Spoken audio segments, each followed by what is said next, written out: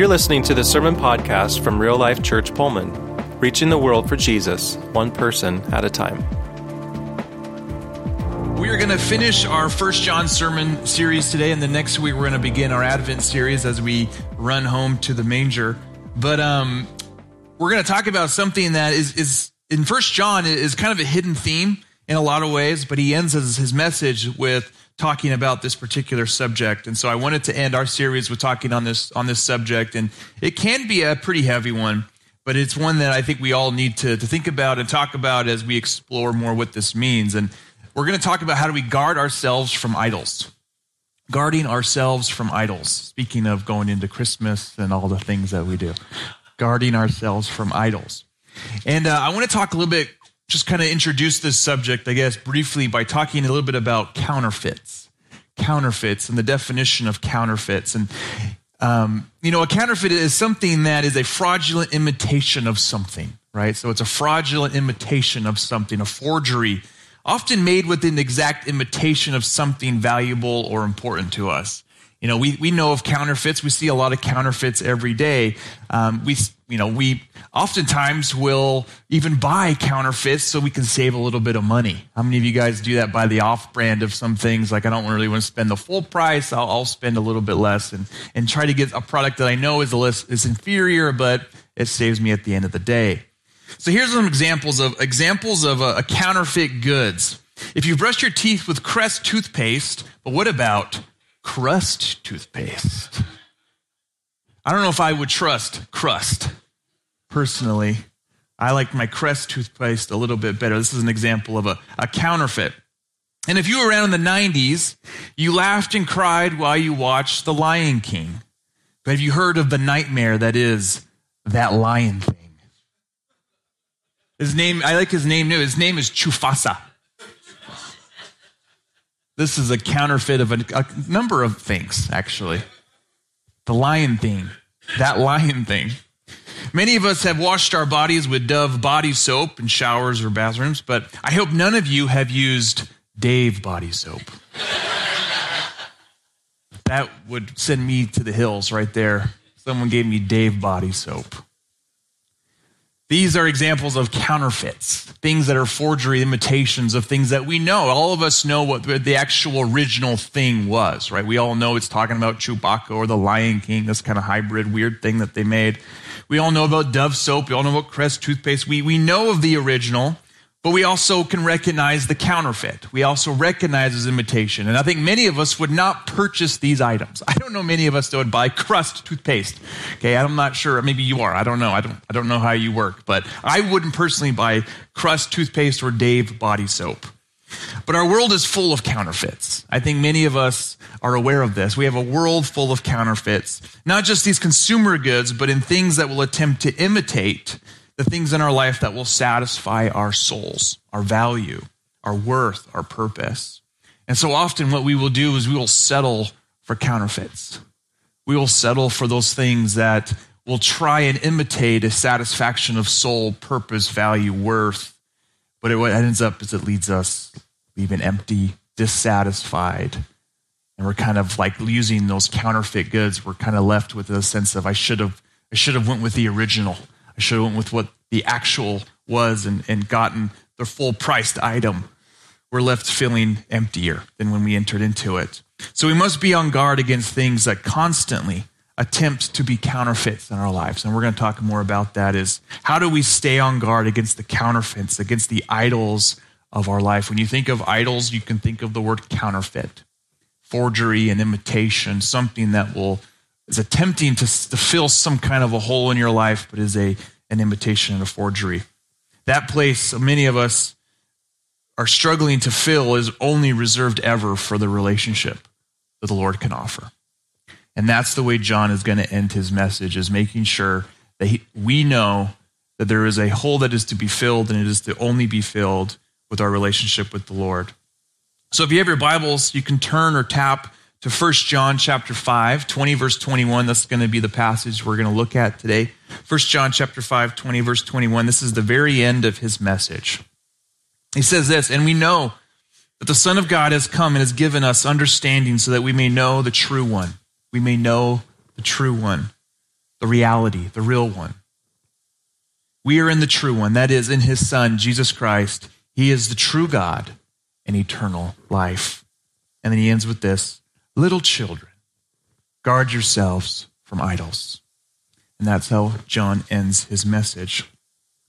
And it seems a bit awkward, doesn't it? As John ends his message, it almost sounds like he's like, well, I got one more thing I need to say, but I ran out of ink, so I'll just put this thing in here, right? Your children, guard yourselves from idols. But what really I think he's saying is all of these things about light, love, knowing him, the things we've talked about over the last few weeks, a lot of these things can be hindered by the fact that we pursue and worship and love and desire idols. And so I think this is his last little line to his people, really saying here, if you want to love, if you want to live in the light, if you want to know God, guard yourselves from idols. That's kind of the last little statement he would make. And John was known for these little statements in his old age. Some tradition has come down to us where often John, as an old man, instead of going up and giving a large sermon or a speech, he would walk up in front of the church, similar to what I'm doing, and he would walk up and he would just say, dear children, little children, love each other. And then that would be all he said. I mean, the depth of just little children, love each other. A lot of times that was his sermons at the very end of his life, were these little snippets. And so you could kind of see this elderly man, all the things he's gone through, everything that he's experienced in his life, the things that he saw, the things that he witnessed, the loss that he saw, the hurt that he saw, the brokenness he saw, the victories he saw, all of it. And this is how he's ending his message to these people, is guard yourselves from idols. This is a very significant thing that I think he's trying to drive home.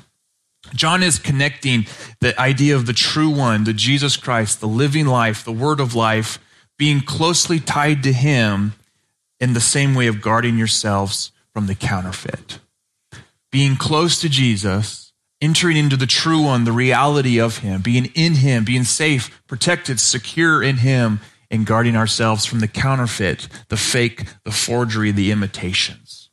Right? A lot of times we end up forging ourselves in the imitations instead of forging ourselves in the way of the true eternal one, that is Jesus Christ.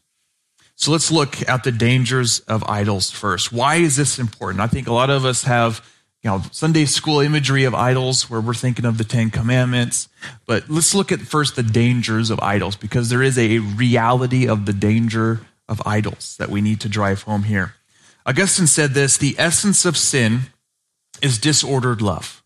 The essence of sin is disordered love. Writing a few hundred years after John, the essence of sin is disordered love. Love again is a key theme throughout John's gospel. You can't not read John's gospel and walk away with the key theme that he wants us to love people. Again, it's the one thing he would often say in his messages was just little children, love people. Right? So love is a key aspect of this. What we love, who we love is a key aspect. We love each other. But he's also talking about closely guarding ourselves from idols. And I think there's a connection here between love, especially a disordered love, and our pursuit of idols. Right? What you love and the order of which you love it means a lot in how you conduct your life. For example, if someone is to put their career at the very top of the priority list of the things you're going to pursue, the very front. You live and die and breathe to work. This will cause a sinful reaction to the rest of the chain. You look at some statistics that we look at here. Divorce rates are 40% higher when spouses become workaholics. 40% higher when careers are the number one priority in life. You put your family second, you put the Lord third. If this becomes disordered, the love of what you commit to, the love that you seek and pursue becomes disordered, Augustine argues here that's the essence of where sin becomes and enters into your life, is when your disordered love happens. In my life, I think about, and you're going to get a lot of my confession today, okay? Just prepare yourself. In my own life, I've learned that I'd have to take a rest day. Like, it is an absolute must for me, because I will just work and work and work. And taking an actual Sabbath day or a rest day allows me to actually get kind of reordered in my life. That ministry and pastoring is not my number one priority in life. This is something I love to do, and I love being able to do it, but being there for my family and my relationship with the Lord are my first two priorities. Relationship with the Lord, number one, and my family, number two. Right? This is really something that we should all wrestle with, is where are our priorities? You know, I had a pastor, she probably couldn't spell very well, but she taught me this amazing lesson. She said, love is spelled T-I-M-E. What you commit to, the things you spend your time doing, declares your love for it. How much time you spend doing something helps you to measure how much you love doing what you do. And I've learned to really love Sabbath rest.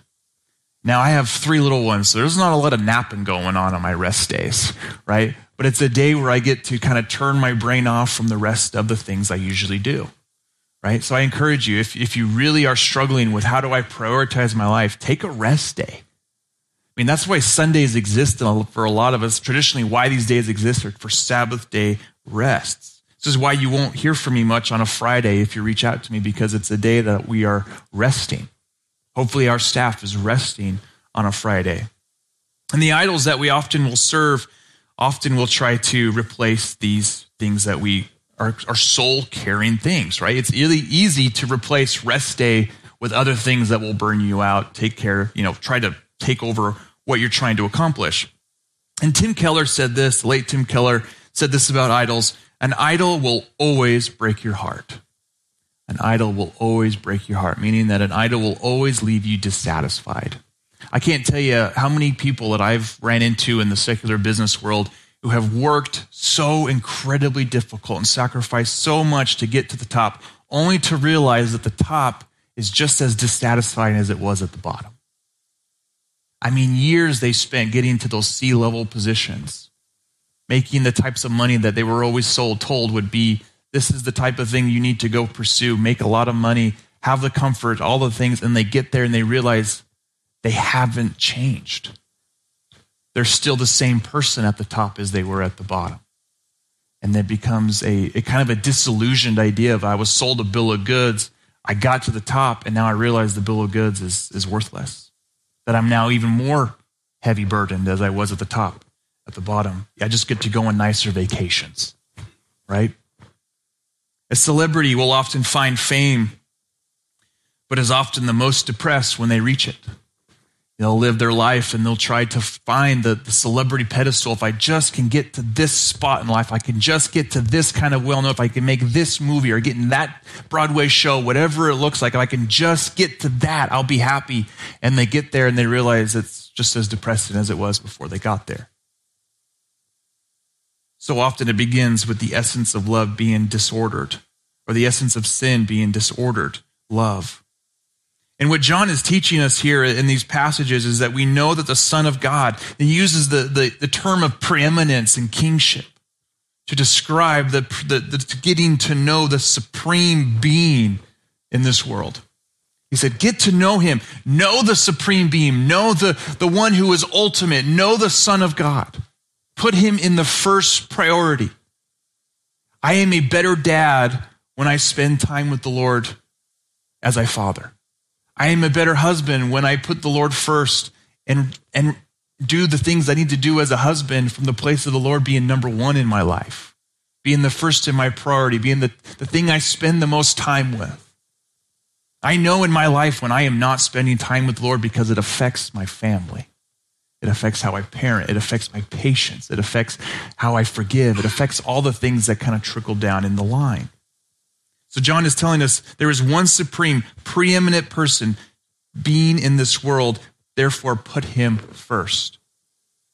In that verse 20. And then he says, to know him is to know the real thing. He says, the true one. You know, when you think about true, when you think about the Bible, think about the real thing. He says, not these counterfeit things. Not the counterfeit things, not the things that you're told that are going to satisfy your soul, not the things that you think you should pursue that will satisfy and give you comfortability. He says there is one true and living real thing. Understanding him and knowing him is how we guard ourselves from idolatry. You guys all saw the crust and the lion thing. You guys knew what it was talking about because you knew the original. You knew what they were trying to imitate. You knew the forgery. Guarding yourselves from idols helps you. What you do to guard yourself from idols means that you are understanding, you are knowing the reality of the true one that you serve. That he is the real one, the true one, the good thing in this world. that leaves us not trying to pursue shallow and hollow ends, but knowing him and understanding him means what it looks like to live a life of what it means to be a human in this world. When you think about how we were created to function in relationship with our God, our Creator, he was the one who was supposed to fill the hole that so often many of us have when we try to use imitation or forgery to fill it. We are to be safely tucked away in him. You know, John and Paul both use this phrase, in Jesus. And that's what John uses here. He says, we are in the true one. That is, in his Son. You know, when you think about it, you have an empty bag or something, and you're putting something in it. You're safed away, you're tugged away, you're wrapped away in him. You think you could use even a Christmas present. You're boxed in and you're wrapped up, you're secured within him. And this is what John is trying to tell his people. That when you are putting him first as the supreme and ultimate thing in your life, you're recognizing, understanding that living for him and living to be with him is the meaning and true reality of life. And you're saying when you're in him, you are tucked away, secure, safely protected from all of the other things of the imitation or forgeries in this world. Because there's a lot of them. There are many things that will try to imitate him and imitate the things that he can bring. And the dangers of idolatry are evident to all. It doesn't take a believer in Jesus to understand and recognize that idolatry is a wicked thing. Not only because it usurps priority and disorders us into a place of sinfulness, but it also is a thing that can really break a human being altogether when it's out of order. The American novelist David Foster Wallace, who to my knowledge was not a believer, but what he said really strikes home, I think, to the dangers of idolatry. And let me just read. This is a speech that he was giving. He says, in the day-to-day trenches of adult life, there's no such thing as atheism. There's no such thing as worshiping. There's thing as not worshiping. Everybody worships. The only change is Christ, Allah, Yahweh, or the wicked mother goddess. The compelling reason to worship that kind of God is that pretty much everything else you worship will eat you alive. If you worship money and things, if that is where you tap into your meaning of life, then you will never have enough and you'll never feel that you have enough. If you worship your body, beauty, or sexual lore, then a million deaths before they finally grieve you. If you worship power, you will end up feeling weak and afraid and will need ever more and more power over others just to numb you from your own fear. If you worship your intellect, if you live for the purpose of being seen as smart, you'll end up feeling stupid, a fraud, always ending up on the verge of being found out. But the insidious thing about all these forms of worship is that they are unconscious. I think he nails it right on the head as far as the dangers of idolatry is that it will eat you alive. That these things that we pursue, the things we give our hearts over to, the things we love, the things we desire, the things we commit to, if they are out of order, they will eat us alive. They will destroy our relationships. They will destroy our families. They will destroy our walk with the Lord. So many things can be destructive. They will eat us alive. And I think the last line in particular is really interesting, is that they are unconscious. I think this is where John is really trying to strike home the point here is guard yourself, because so often we do this without even recognizing we do it. That's the scary part of idolatry, is that we could stand up here, and I could stand up here all day and go, hey, don't worship idols, but I could have 15 idols in my life and not even recognize it. I could be riddled with it. Christians tend to understand that idolatry is bad. I don't think anybody probably walked in these doors and was like, yeah, we should worship idols today. I think we all recognize that it's a bad thing.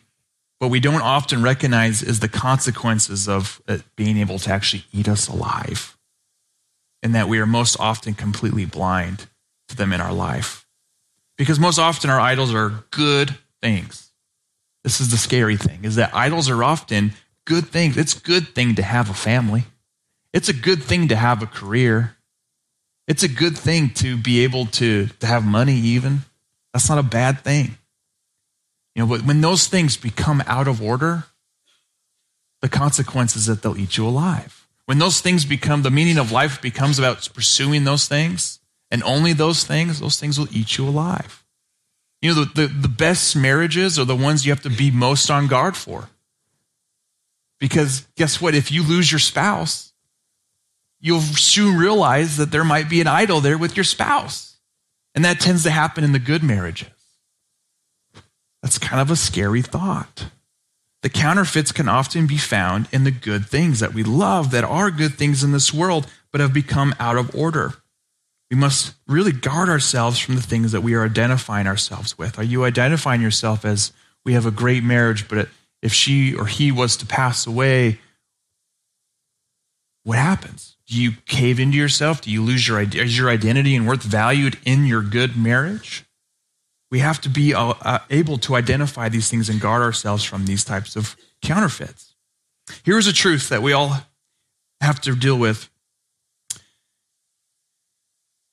And this is really an important part, is we have to be able to identify them. So how do we identify our idols? I think the number one thing we have to do is, you don't evaluate your desires necessarily, you evaluate your nightmares. Okay? Don't evaluate your desires, evaluate your nightmares. Right? What keeps you up at night? What wakes you up in the early mornings because you're afraid it might be gone tomorrow? Right?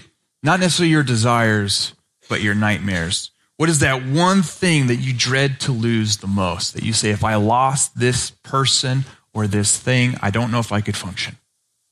You know, obviously there's grief and there's mourning. Those are beautiful spiritual things, especially if it's a person that you're mourning. But again, there's a line there between worshiping your spouse or worshiping this person you're close to versus worshiping and keeping it in the proper order. What thing, if it was absent, would you feel like it would absolutely destroy you?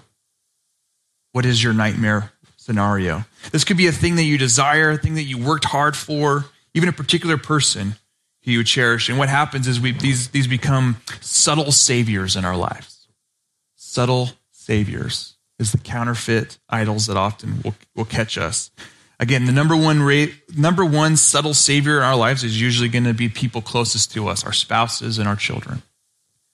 You know, a parent who puts their children as their first priority and number one before even their walk with the Lord will often have really harsh expectations on that child. What happens when that child doesn't meet the expectations that that parent desired for them? What happens when that idol that the parent built around that kid begins to not function or act the way that that parent expected that child to act? You can see the ramifications of that as that kid becomes an idol, and it's no place for those people to be. You think about your spouses, and in Amy, a lot of times I have to guard myself from seeing her as an idol in my life because I care a lot about what she thinks about me. And I care a lot about what she thinks of even my preaching. So oftentimes I'll ask her on a Sunday, what'd you think? And she'll usually be very honest with me, and she says it'll, be good, or, but she'll never say it's bad.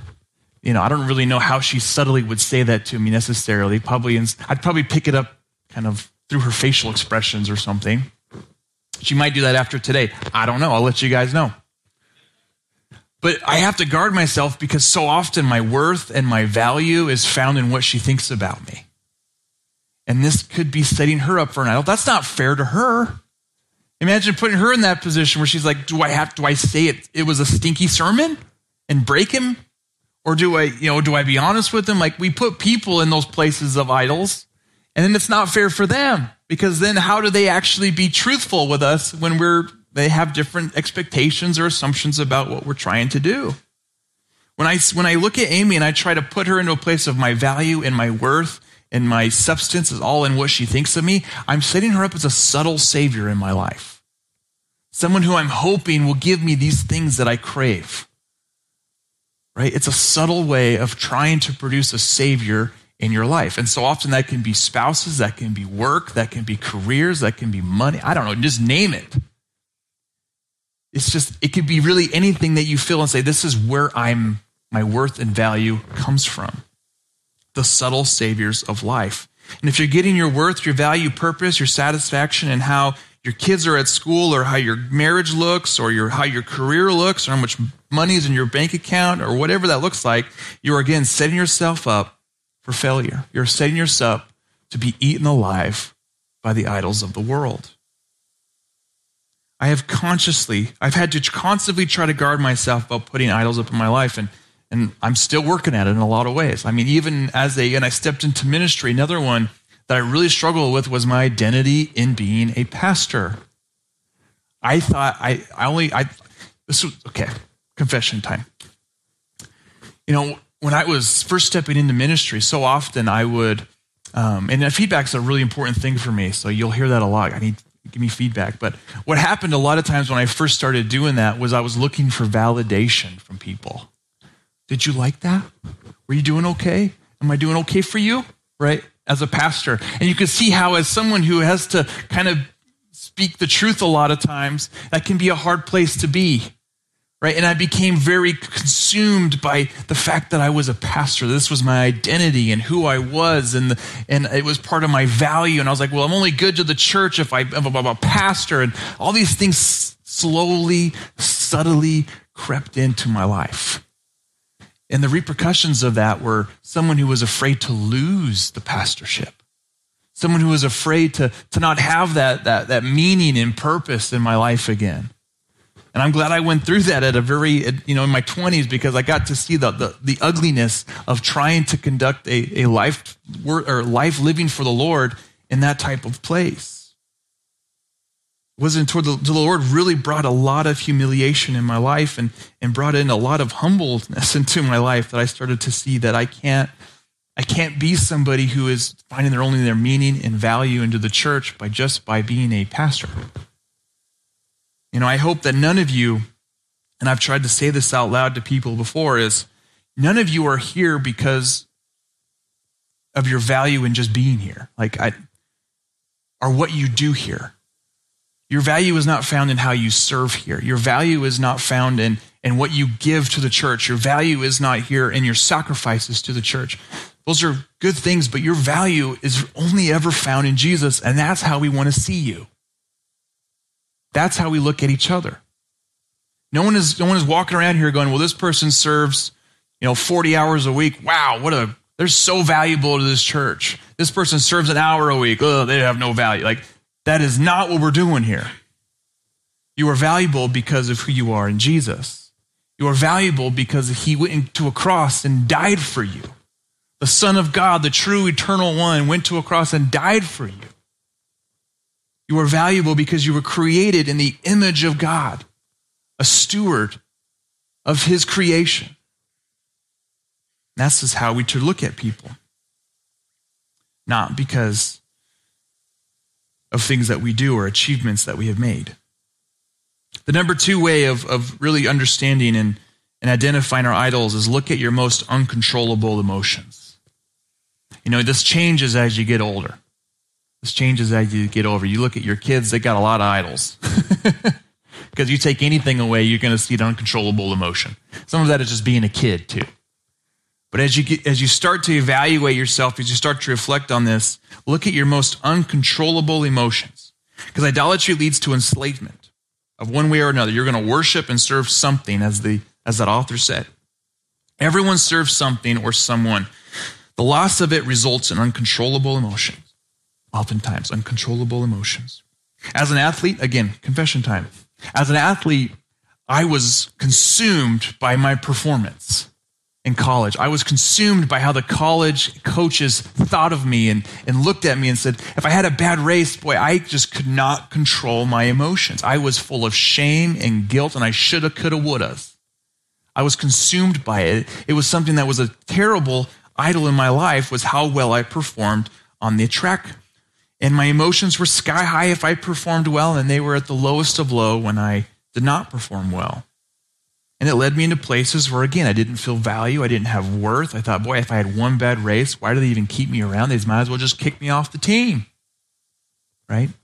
This is, again, the way of idols. If I put the idol above everything else and said my value and my worth and my satisfaction is found in my performance as an athlete, guess what? Everything below it started to be affected by it. My Savior was always in how well I performed for my coach and my team. And it became an idol, and it ate me alive. It wasn't until the Lord blew out both my hamstrings that I realized, boy, I shouldn't put all my worth into this. Okay? When I spent the last 2 years of my athletic career on a bike because I couldn't run. was probably the best thing the Lord could have ever done, because he brought me down to a place where he could meet me. Something I now must guard against myself is the same way. Anything that you achieve and perform, as if you guys are, anybody have kind of an optimizing type of mentality where you're like, I have to be a high achiever in whatever I do? It's okay, you can raise your hands if you want. Perfectionists? Good. Oh, I got a couple. Thank you for being honest, Carrie. That's good. Yeah, I think a lot of us, we're all going after, we want to be the best at what we can be, but all the times, again, we can fall into that achievement mentality, and that can be a subtle savior in our life because it's easy for us to find our value worth in how we achieve things. And I'm not saying go out and be poor at what you do. You should be, what you're doing is you're working for the Lord in everything that you do, right? But I'm saying don't put that as the top priority. It's whatever puts in the posture of, if I just had this, then my value and worth, and I will be happy. Okay? That's what this does.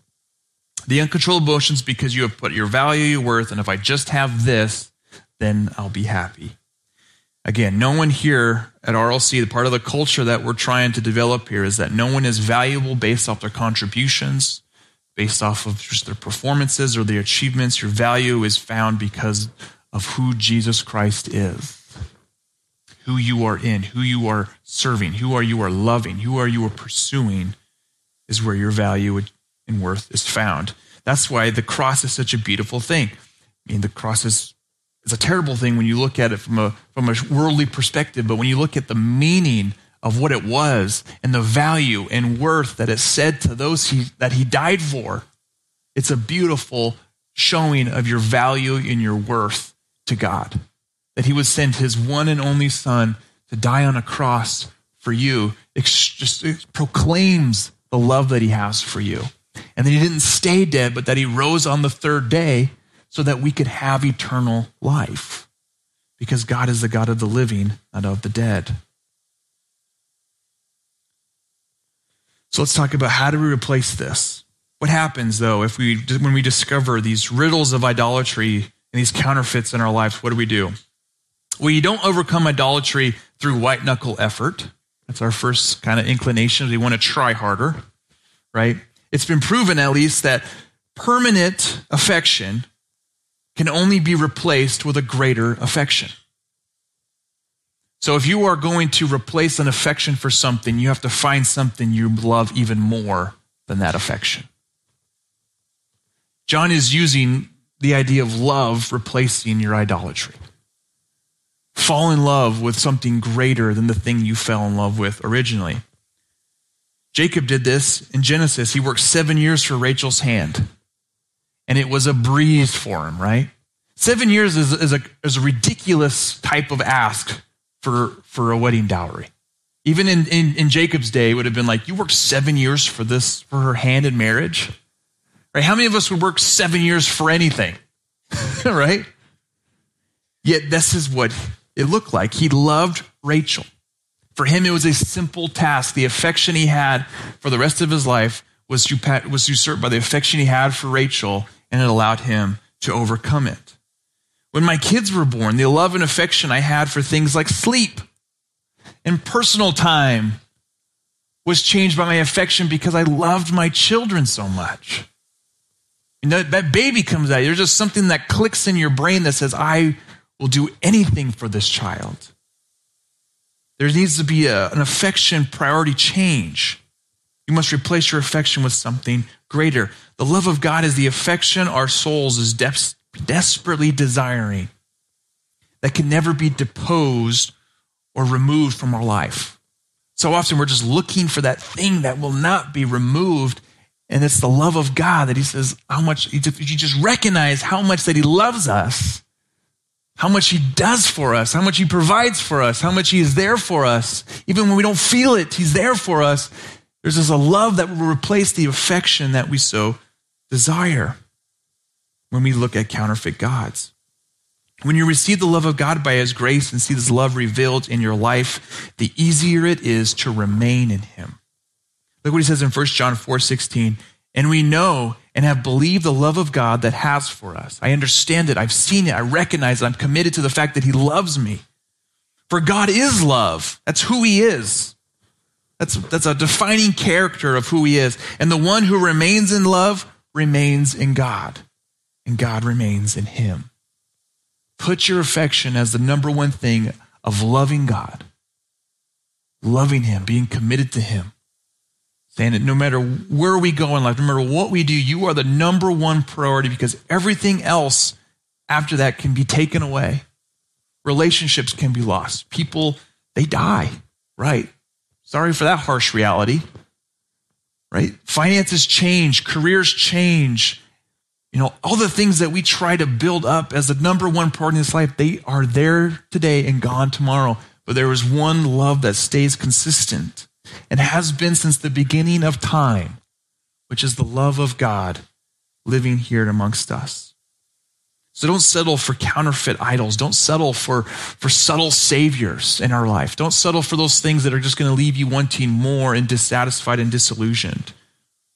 First and foremost, set your heart on the love of God that sustains you and satisfies your soul. The love of God demonstrated in Jesus, that was displayed on the cross and the resurrection, revealed to us who he is, and so that we can know that we are loved. The proof and evidence of the love of God displayed in Jesus. So break through the heaviness of the idols. Spend this week reflecting in this area. Where are the things that you spend your time in? Where are the things that you spend your love in that might be something of a forgery, of a counterfeit? Really spend time, write them out in a notebook or a journal. Spend time wrestling with this idea of, hey, if I lost this person, what would that look like? What are your nightmares? Right? Write down those things that if I lost this, I'm not sure how my emotions would handle this. What would that look like? I told you, it's not an easy sermon to go into Christmas with, but I think it's one that's really important for us to kind of be thinking about is, priority-wise, are we out of order? Are we out of order? Do we need to reorder our lives so that we are living in a way that can be one that's satisfied and full and worth and full of value? Thanks for checking out this message from Real Life. You can find out more about us at rlcpullman.com and by connecting with us on Facebook. Until next time, have a great week.